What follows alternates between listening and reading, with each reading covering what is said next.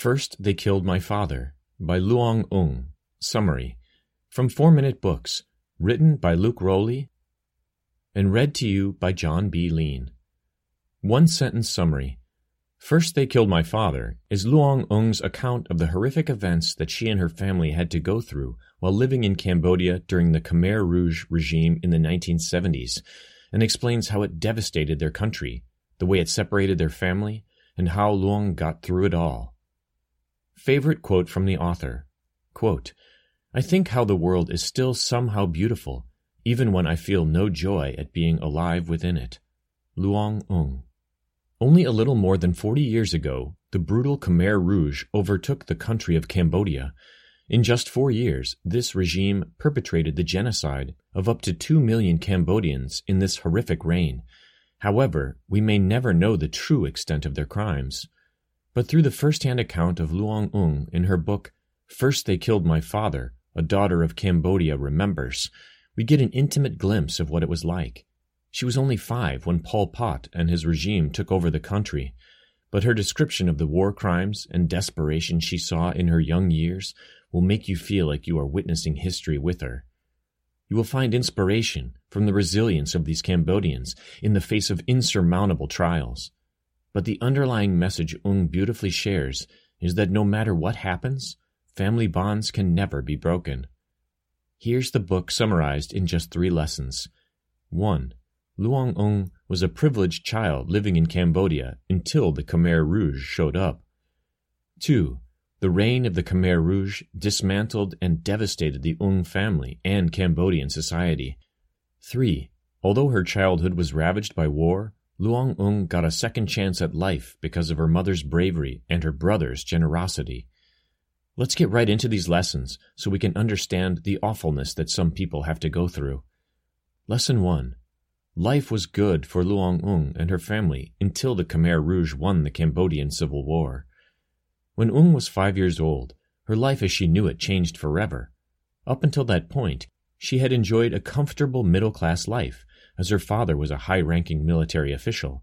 They had a modern apartment in the city's capital of Phnom Penh and even attended school, though most of the city's inhabitants were not so fortunate. But one day in 1975, from her balcony, she saw a swarm of soldiers enter the city, and everything changed. It was the Khmer Rouge, a communist rebel army who was at war with the incumbent democracy, and they had won. They were coming to enforce communism that demanded everyone live simple peasant lives. Her father's job and wealth put a target on their backs, and within hours they fled the capital and left their life behind to hide in the country. Now, as enemies of the state, they had to keep their identity a secret, or they would lose their lives. The regime also set out to persecute anyone who was not ethnically Cambodian. This put a target on their backs as well, since her mother was half Chinese. So they left their old identities behind and set out to work in the fields. Lesson 2. Tragedy after tragedy struck Cambodian society and the family after the Khmer Rouge took over. Unfortunately, this was only the beginning of their nightmare. The Khmer Rouge forced those who fled the cities to work in rural communities, where their masters took advantage of them. From dawn until dusk, they were forced to do back-breaking work, digging, building, and planting. But worse still was that there wasn't enough food to go around. In just 5 months, 2/3 of the new workers had died of starvation or illness. As educated people from the city, they were considered the lowest class of all, and they were treated horribly. The only reason they avoided starvation was that her brother had a job at the village chief's home. He endured beatings, knowing he could bring table scraps to his starving family. Soon she began losing members of her family. First her sister, who was taken to work in a camp and became ill and tragically was left to die in a, quote, hospital far from her family. Then her father, when the truth of his identity got out. The regime brutally murdered him and threw his body into a mass grave. Lesson 3. Loung's future is in her hands now because of her generous brother and brave mother. After the truth of their identity got out, Ung's mother had to make a terrible decision. Knowing that the regime would soon find and execute the rest of the family, she told Ung and her siblings to flee to different cities. From there, they were to say they were orphans so they couldn't be traced back. So they left behind their mother and their 4-year-old sister. Sadly, their once happy family was now in pieces. Loung went to a work camp for orphan children. Soon after arriving, she found out that the regime had taken her mother and sister to be executed as well. But thanks to the courage of her mother, she and her 3 remaining siblings were able to see the end of the regime as Vietnamese soldiers liberated much of Cambodia. Her oldest brother was able to save enough money to allow him and just one of his siblings to leave for the United States, and he chose Loung.